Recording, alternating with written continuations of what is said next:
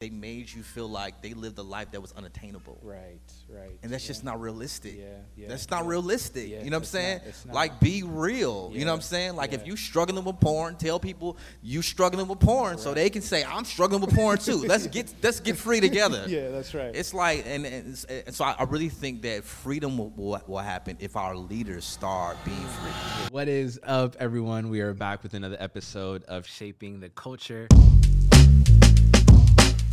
Let's just get to it. The whole secular sacred divide. There is no distinction in the scriptures.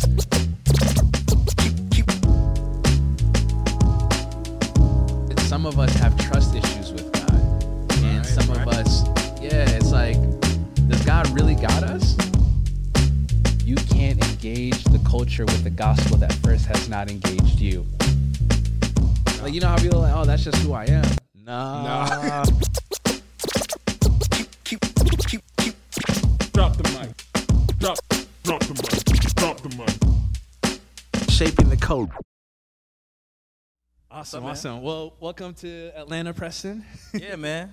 It's my first time in the city. Yeah, how you like it? It's cool. That's good. A lot of wings spots and churches everywhere. That's I know, cool. It's right? cool. That's awesome. We did have some jollof rice earlier today. Yeah, man. Yeah, Was this shout your out. first time having jollof rice? Not my first time, but my first time here in Atlanta. Yeah. It was it's good. Y'all ever had jollof? Yeah, It was fire. It's good. Yeah. Awesome. Well, I'm sure everybody in this room probably knows of you, but for those who may not know, can you just give a quick testimony of how you met the Lord and how He saved you? Man, you want the long version or the short version? What do you guys want? The long version or the short version? Okay, I'm gonna get a short version. So I grew up on the south side of Chicago. I think I want to start off by saying I didn't grow up in church. I love the church now, but I didn't grow up in church. My mom raised me, my two sisters, and my brother. And we lived in poverty-stricken areas. We lived in the hood. My mom would get a good job. We would move to the suburbs, and then she would lose the house that we were renting, and we'd go back to the hood. And so I lived, probably in the course of my childhood, I probably lived in like 34 different homes. We moved a lot. The first time I heard the gospel was at a house church. I was trying to holler at this girl, and her parents was pastors, and so her mom told me, and she's like, if you want to talk to my daughter, you got to come to church. And so I was 15, and I was just obsessed with this girl. And so I started going to church, and one day her father got up and preached, and he said something I'll never forget. He was like, if you think God being a God of love means He won't destroy you because of your sin, you just don't know what love is. You don't know who God is. Yeah. And that shook me. I didn't give my life to the Lord that day, but I believe that's when the Lord began to pursue me. I became keenly aware of my sin. Yeah. And I believe the Lord began to pursue me like relentlessly after that. Yeah. And I would like break in cars with my homeboys and be like, God watching us, right? I would like say things like that all the time, what I'm saying, because of what old boy said at church that day. Yeah. And when I was 18, my friend Chris was shot outside my house. And my mom, who was a nurse, came outside and tried to revive him. And when she was trying to revive him, I felt like the Lord was saying to me, this is you and your sin. You're dead in your sin. And that shook me. I called my aunt, who was like a minister. She was like a minister on my dad's side. Yeah. Wasn't really close to my dad, but like I was close to her. Yeah. And she was like, just come live with me. Yeah. And I was like, I don't know if I want to come live with you because you go to church every week, all week long. But I don't know why. I just kind of felt like I should go live with her. One, because I wanted to stay alive. Two, because she was going to give me 3 meals a day. And so I went and stayed with her. She played a pivotal part in my salvation. I remember like waking up in the morning and I would like have oil on my head, and I did not know. I'm dead serious. I did not know why I had oil on my head. I was like, why is my head producing natural oil? It like somebody rubbed a piece of fried chicken on my head like every morning. And then one morning, I was like 5 o'clock in the morning, and she came in and she was like, watch over him, Lord. Watch his coming in and going out. Save his soul, Lord. And looking back, I just know like God really honored her prayers. Yeah. She introduced me to this guy named Gary Brown, who was a gang member growing up. Like he was in this gang called Blackstones in my old neighborhood. When I came back to this neighborhood, God had radically changed his life, and she was like, I want you to, like, hang with Gary, and Gary began to disciple me. He was like, I know you didn't grow up in church, but I want to teach you how to read the scriptures. I want to teach you, about God. And I really think God in his sovereignty sent somebody like him, because for me, I couldn't really hear the like Christian stuff from like church people. They always judged me personally. I always felt judged by the church. But this dude, I mean, he came in a package that I understood. I mean, he wearing Jordans and hoodies, you know what I'm saying? Kind of like you, huh? Yeah, like, you know what I mean? I still dress like I always dress. And I remember the day that I gave my life to the Lord. It was crazy because he'd been discipling me, mentoring me probably for like 3 or 4 months at this time. And I began to like do everything that he did. I stopped smoking weed. I stopped selling drugs. I stopped fornicating. I would fall occasionally. You know how it is. But I stopped doing that stuff because I looked up to him so much. And I started to convince myself that, like, we had matching hearts. Like, I was saved. And one day we was going to go play basketball. We went into the bank. And we drive into the drive-through, and the bank teller begins to flirt with Gary. And this is real simple, but the Lord used this to like really change my life. And I'm like, yo, I know he finna get her number. Like, she really fine. You know what I'm saying? Like, she had all her teeth. She was really beautiful. And Gary kind of like entertained it a little bit. Gary started flirting back, and this is the first time I was like, this is the first time I see my big bro flirting with a girl. Like, you know what I'm saying? So I'm sitting in the passenger seat. And then he just abruptly ends the conversation and drives off after he got his money and his ID back. And then 10 minutes later, he pulls over the car to the side of the road, and he was like, P, I want to apologize to you. And I was like, what you want to apologize to me for? Yeah. And he was like, bro, all my thoughts was lustful when I was talking to that girl back there. He was like, and not only that, I did that while you was in the car. I wasn't a good example to you. That's not godly. Yada yada. Would you pray with me? And I'm like, this guy is crazy. Like, why is he feeling convicted because of something like that? But he began to pray and ask the Lord to forgive him for his sins and all of this stuff. And it was deep. It felt like the Lord was saying to me at that moment, Preston, this is what it means to love me, and you don't love me like Gary loves me. And that night I went home after we played basketball, and I just kind of felt the weight of everything that I ever did. Like, it was like this big weight on me. Like, and it was like the Lord began to like bring to my remembrance all the times that I stole, all the times that I disrespected my parents, all the times that I fornicated, all the times that I sold drugs. And it felt so heavy. It felt like I couldn't be forgiven. It almost felt like that. And I remember trying to find the right words in my room to ask God to save me, and I couldn't find the right words to say. I was so frustrated. And I remember just saying, Lord, I want to love you like Gary loves you. Forgive me for my sins. And I just felt this weight come off of me. I just felt like this lightness, and I just began to like pray and like cry. And I believe the Lord saved me that day in my room. So that's the semi-long story. Yeah, that's good. That's good. I love the word, because the word says we will overcome by the blood of the Lamb and the word of our testimony. And I enjoy hearing that testimony because it does something for my soul, does something for my faith. What I have found to be true over the years is that we have faith that God will save us, but somewhere down the line, we feel like his grace is not enough to sustain us. And in the last 3 years, as life is happening, as culture is happening, as politics is happening, I've just seen, I'll speak for myself, my faith began to wane a little bit. And I began to believe that God wasn't great enough to meet me where I was at. And so maybe there's somebody in here who can resonate with that. Maybe they're in that season right now. Maybe they went through that. They can resonate with that. But what does it look like to trust God not only for our salvation, but for our sanctification? Man, that's a good question. Sanctification is a process. I think that we have to really look at it like that. I think one thing to remember, when God saves us, he's saving us. That's good. Right? Because I think like when we think about being saved, sometimes we might think it's just one and done thing.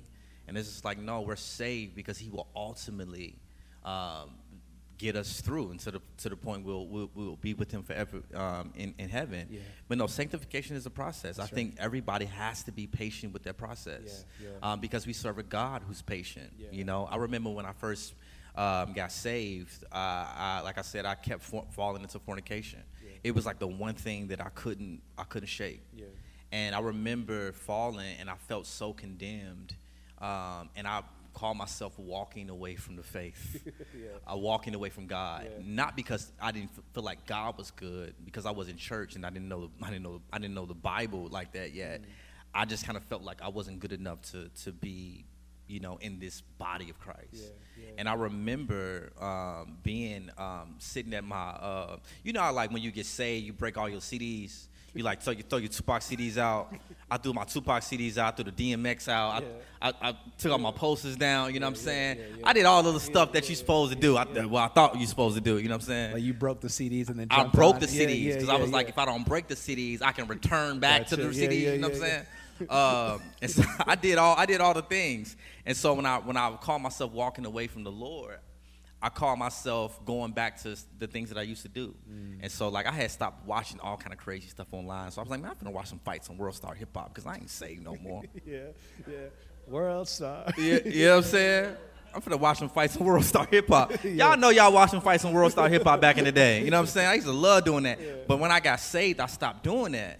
And I remember, this is going to sound real simple too. The Lord be using simple stuff to speak to me. Y'all probably deep folk in here. The Lord be real simple with me. I was at the computer watching this fight on World Star Hip Hop. And this guy knocked this other guy out. And he kept kicking him in his face while he was unconscious. And I began to cry. I just began to weep for this man at the computer. And I was like, bro, you didn't see people murdered. Why are you crying for this man? And the Lord spoke to me and was like, because your heart is new. You belong to me now. You even though you're trying to walk away, like, no. And that was the first time I started to understand that my walk is a sanctification process. That's right. That God is continually renewing me into the image of his son, Jesus Christ, every day. And so after that, I stopped putting so much pressure on myself. And I just understood that this walk is a process, that my salvation is a process. I just put it in his hands. That's good. That's powerful. That's powerful. There's a couple of things that you said that I want to lean into. You said that you didn't know your word yet. And what the Lord did is he met you while watching World Star. That's encouraging. Right. God will meet you anywhere. He'll meet you anywhere, right? But it's also important to note that one of the ways that we continue to grow in our faith is by washing ourselves with the word of the Lord. I live in a day and age, we live in a day and age, and I don't know, maybe Atlanta is different, but in Minnesota, whenever we see somebody taking their faith seriously, studying the word, doing a word study, exegeting the text, when they're studying the historical context, the literary all these things, the immediate response is, well, maybe you're called into ministry. You're taking this a bit seriously. I love that you're studying the word. Maybe you're called to serve as a pastor or a home group leader or Bible study. And I just feel that that's inconsistent with what the scripture teaches about what a disciple is. A disciple is a disciplined follower. And us studying and reading our word, it doesn't mean we're called into ministry. It means we're disciples of Jesus. And so can you speak to the importance of knowing God's word and how knowing God's word will help? I mean, the word says, you shall know the word, and the word shall set you free. But before the word sets you free, you've got to know the word. And so can you talk about why it's important for everyone, not just church leaders, to know the word of God? Yeah, because the Great Commission, Matthew 28, tells us to make disciples of all nations, baptizing them in the name of the Father, Son, and the Holy Spirit. And the thing is, he's not talking to just leadership. He's not talking to just pastors and elders and youth pastors. He's talking to every believer. And I think that the church does a good job of teaching people how to call a spade from the pulpit, but we don't teach people how to play cards, right? Meaning we do a good job, and this is not me critiquing the church, because I think people critique the church often, but I have a true love for the church, and so my critique is a healthy critique. I just want to make that clear, but I do think that we know how to talk at people at social media, but when we get out to the real world, we don't know how to make disciples because we don't know the Bible ourselves. And so I think the church really has to do a good job of doing, teaching people how to exegete the text, doing hermeneutics classes, teaching people how to read contextually, teaching people how to look for Jesus in the Old Testament, teaching people how to properly explain the triune God of Scripture, teaching people how, teaching people the Bible, so when we get out in the world and when we have these conversations, we can know how to point people back to Christ. And so that's what we don't do. We know how to quote our pastor, and if your pastor is just doing so many quotables and he ain't opening up that text, you probably should talk to him about that. Because the word of God is what gonna change people, not quotables, not feel good sermons. The word of God is what the power is. And so I think that if we're gonna be disciples, we have to know the word, and if we're gonna make disciples, we also have to know the word. That's good. That's so good. I love that, because as I think about what it looks like to stand firm in the faith, discipleship is a big part of that. And I think a lot of the times in church right now, we like to fill empty seats, but we don't know how to make disciples. And I have learned that it's easy to fill seats. It's difficult to serve the heart. Those are two completely different things. And, I think that we have to get back to who Jesus is. And I wanted to ask you, what does it look like to disciple in such a way that will keep us accountable to Jesus? Because I think discipleship serves as an antidote to standing firm in the faith. I think. Repeat the question. What does it mean to what? What does it look like to disciple so that we can stand firm in the faith? I think that's what I'm really trying to ask. Cool. Yeah, man. I think for me, I don't think that I would be the Christian that I am, the husband that I am, the father that I am, if it wasn't for discipleship. Discipleship has been it's been vital for me. I think discipleship, when we see discipleship in the scriptures, Jesus is walking past John the Baptist and his disciples, and John the Baptist goes, "Look, there goes the Lamb of God," and they begin to follow him. And when they followed him, Jesus noticed it, and Jesus was like, "What are you seeking?" Jesus turns back and he says, and they say, "Jesus, where are you staying?" And now they didn't ask Jesus this question because they wanted to see what his house looked like. Right. Yeah. Right. They basically saying, "Jesus, we want to see how you live." Yeah. As a matter of fact, they said "Rabbi," which means teacher. Yeah. We want to see how you live. Yeah. And so we have to know contextually in the Old Testament and even in Jesus' time, the way they learned from people was shadowing a rabbi. Yeah. That's how they learned, right? Yeah. And so notice how they didn't say, "Jesus, when is the next conference?" Or like, "Jesus, when the next time you're doing preaching a sermon on the mount?" No, they was like, "Jesus, we want to learn from you by seeing how you live." And so I think church is cool, and I'm not knocking conferences. I do conferences all the time. I'm not knocking events. I'm doing an event right now, but I do think that they should be used as an open door to do things deeper, to go on a deeper level. And so I think churches have to start developing discipleship cultures in the church, where we're not just coming to church every Sunday and just listening to someone preach, but I think the older people have to do a good job of letting younger people come into your house, letting them see how you love your wife, letting them see how you work through conflict with your spouse, letting them see how you serve your children. I gave my life to the Lord by watching the man disciple me fail. Think about that. I didn't give my life to the Lord by watching this perfect Christian. It was because I think a lot of times when we think about discipleship, I think people stray away from it because we don't live perfect lives. But Jesus is not, he doesn't want us to display perfect lives. He wants us to display that we trust in a perfect God. That's good. Right? He wants us to display our neediness. And so I think life on life discipleship, relationships like that allows people to practically see. We hear all the time, but people don't practically see a life dependent on Jesus. And so I think that's why discipleship is so powerful. That's beautiful. Yeah, I think about even my own journey. I think I grew up in a cultural context where I only saw the strengths of my leaders. I never saw their weaknesses.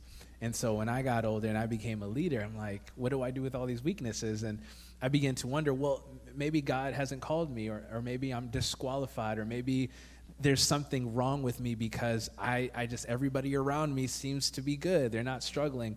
But if I had a model of someone who displayed their weakness, and not just to display their weakness, just to display it, but to show me what to do with that, where to go with that. That's really good. I want to just say this real quick. I think discipleship doesn't just look like an older person, like leading you or whatever, but also I think it's practical, even in our everyday relationships. Like, to be honest, when I first became married to my wife, I discouraged my wife for the first year I was married to her. Yeah. She thought she was the worst sinner. And what's deep was I realized that the discipleship relationships I had before I was married, it didn't translate into my marriage. And the reason why is because I displayed no weakness in front of her. And so, like, she started to feel like I was way more holy than her, but I wasn't. I just hid well and she didn't. Wow. Right? And so I think when we do that, when we don't let our lives be transparent, what your leaders did, they made you feel like they lived a life that was unattainable. Right. And that's just not realistic. That's not realistic. You know what I'm saying? Like, be real. You know what I'm saying? Like, if you struggling with porn, tell people you struggling with porn so they can say, I'm struggling with porn too. Let's get free together. Yeah, that's right. It's like, and so I really think that freedom will happen if our leaders start being free. Yeah, that's good. That's good. The reason why that's important is I'm processing the last 3 years. If you don't believe that there's room and space for you to bleed, then when you're bleeding, you won't have a safe place to go. And if you don't have a safe place to go, then what ends up happening is you say, well, maybe this Christianity isn't for me. I've heard over and over and over again people say, man, I'm still dealing with the same thing. Maybe God isn't real. And there's no room to communicate I'm doubting. There's no room to communicate I'm struggling. And we don't create a safe space and environment for that to be so. I wanted to ask you, why is it important to tell people that God is not intimidated by our weaknesses and that God wants to hear us confess to him that we're struggling? Oh, man, that's a really good question. Man, me and my wife, we do a podcast, and probably 4 months before the podcast, my wife found out that I was addicted at that time to pornography. And I was like, man, like 3 days before we was about to do our first podcast, I think our first podcast is going to be something stupid like, why did we start a podcast? So it was something dumb like that. Yeah. And I was praying one morning, and I was like, man, like, I really felt like the Lord was like, I want the first podcast to be how you fell into pornography. And I was like, Lord, are you serious? My mama might hear that podcast. I don't want. And I just felt with this shame, but the shame that I felt, the public shame that I thought about that I would receive, also was the shame that I felt with God. And what was deep was when Jackie found out she was hurt. Me and my marriage became really hard after that because I had to build her trust up and all that.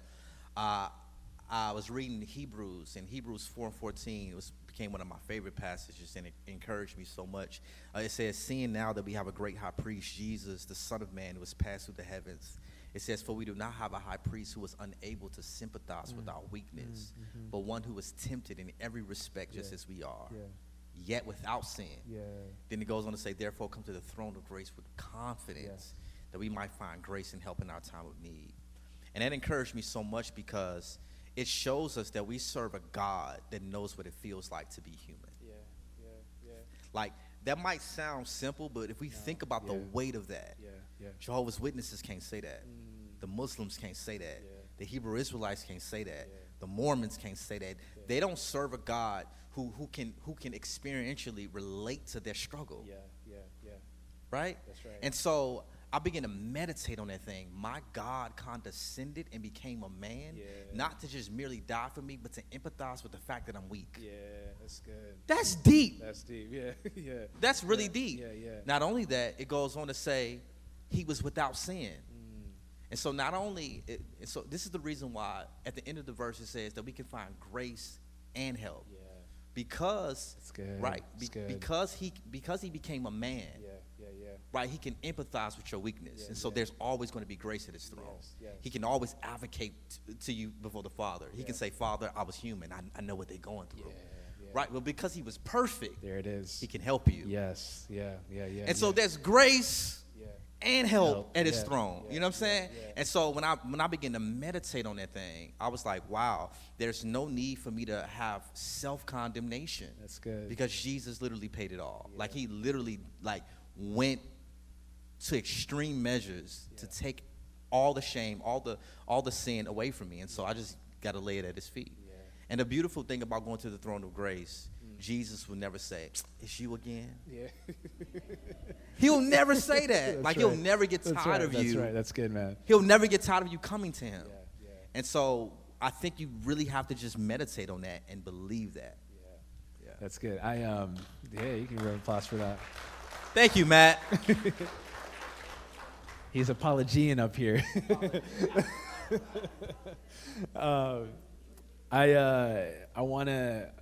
Okay, let me give some context. So, I studied psychology in college, and I remember I went to a Christian university. In my lifespan psychology course, my professor shared a devotional, and he was saying how, your father is the first picture of how you receive grace and understand love. So if your dad doesn't give you that healthy picture, you will have a hard time receiving that from your heavenly Father.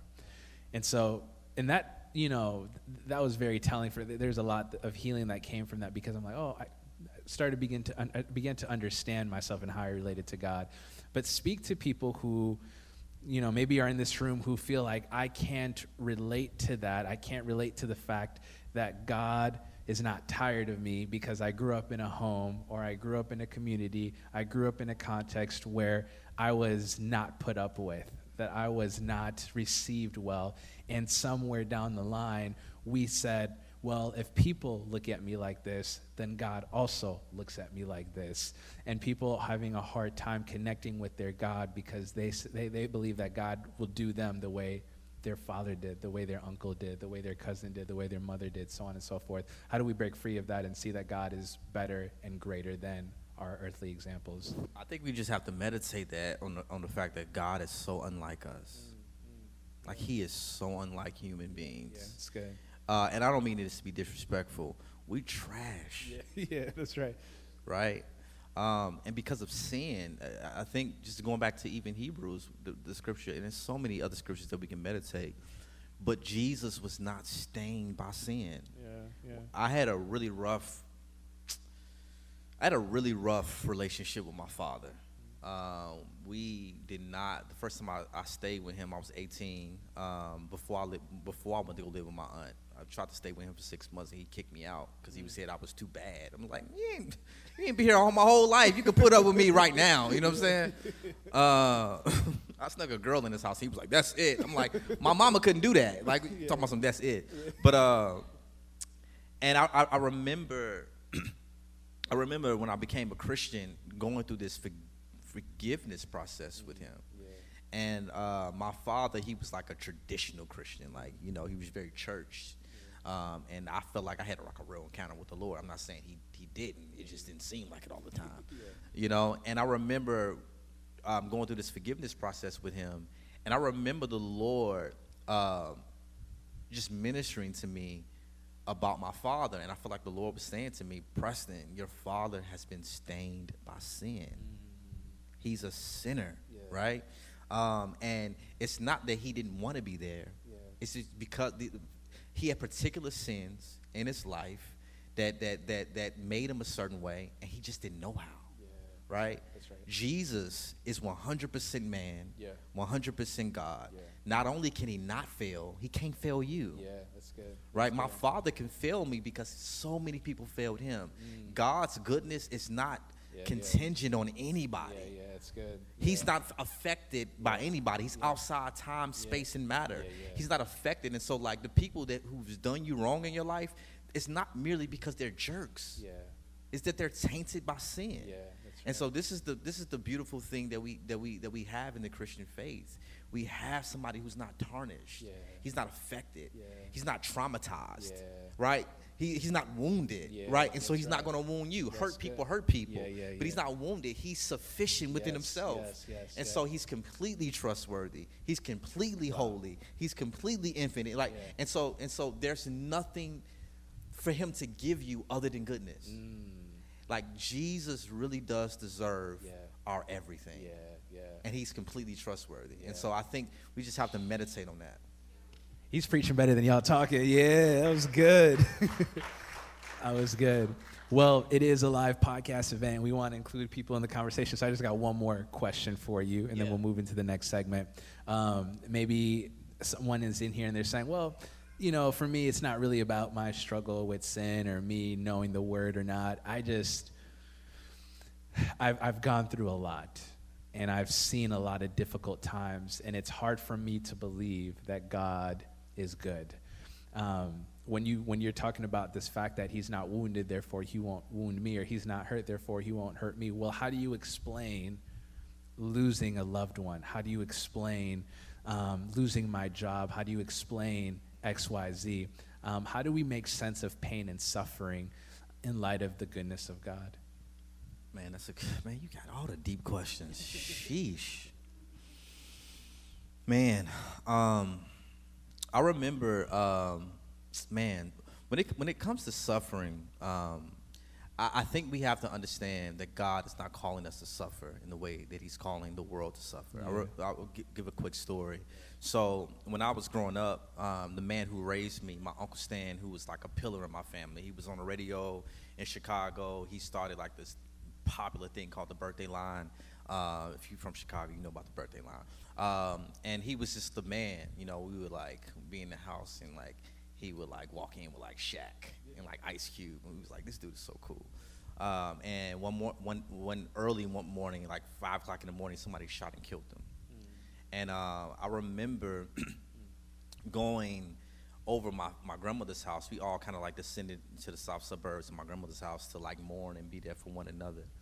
And I remember when I like before I went there, like, man, I'm so sad, but I feel like I'm about to gain strength from my uncles, who I thought was the strongest people in my family. I looked up to all of my uncles, especially my Uncle Stan, and they were all like hurting little boys.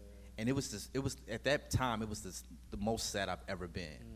And everybody was sad. Everybody was suffering. Everybody was going through it. And I remember my grandmother, who was the only Christian in my family, saying, I want to go in my room, and I don't want nobody to bother me. I want to stay there all day. I need to get before the Lord. And I remember my mom saying, you sure you don't want nobody to be with you? She's like, nah, Pam, I want to just be by myself. I want to be by myself. And so my grandmother, she stayed in her room all day. And we were worried about her. She was just like in there praying. We would periodically hear her praying, shouting or whatever. She came out the next morning, and I'll never forget this. I was 13 years old. She came out, and she just looked different. Like her face looked different. She came out praying for us, laying hands on us, encouraging us. And she had a new song in her heart. And I couldn't for the life of me. I was so confused on how she got this strength. Even at the funeral, she was just so strong. And so fast forward years later, I was 20 years old. I think I was 20 years old. I had just gave my life to the Lord, and my grandmother came to stay with us because she was getting older in age. And I went in her room, and I said, Grandma, you remember when Uncle Stan was murdered, and you went in your room that day, and you just stayed before the Lord all day? And she was like, yeah, I remember. I was like, where did you get this strength from? And she told me, she said, Preston, when Stan died, I felt like I was going to die. She was like, that was the first time in my life where I felt like I could not be strong for my family. I went in there, she said around 6 o'clock, I prayed and I said, Lord, give me the strength to be strong for my family, or take me right now. And she said, at that moment, I entered into God's rest, and I've been there ever since. Wow. And I was like, wow. And then she said, Preston, you have to understand that the Christian does not suffer like the rest of the world suffers. She was like, I was suffering like your mom, but I was not suffering in the same way as your mom. I wasn't suffering like someone who did not know Jesus. I wasn't suffering like someone who didn't have no hope. And the thing about suffering is the whole world is going to suffer. First Peter, I think it's 1 Peter 4:12, it talks about suffering, and it talks about don't suffer as a meddler or as an evildoer or somebody who does not know Christ, but suffer like you know Jesus. But he's basically saying when the world suffer, at the end of their life is more suffering. But if we can suffer with Jesus now, at the end of our life is glory. At the end of our life is peace. At the end of our life is joy. Not only that, it says Jesus suffers with us. Like I said before, we don't serve a God who's telling us to go through anything that he did not go through himself. We serve a God who came and suffered as a man. We serve a God who came and died as a man. And so I think when we have a right theology of suffering, I think we can praise God in the midst of our suffering.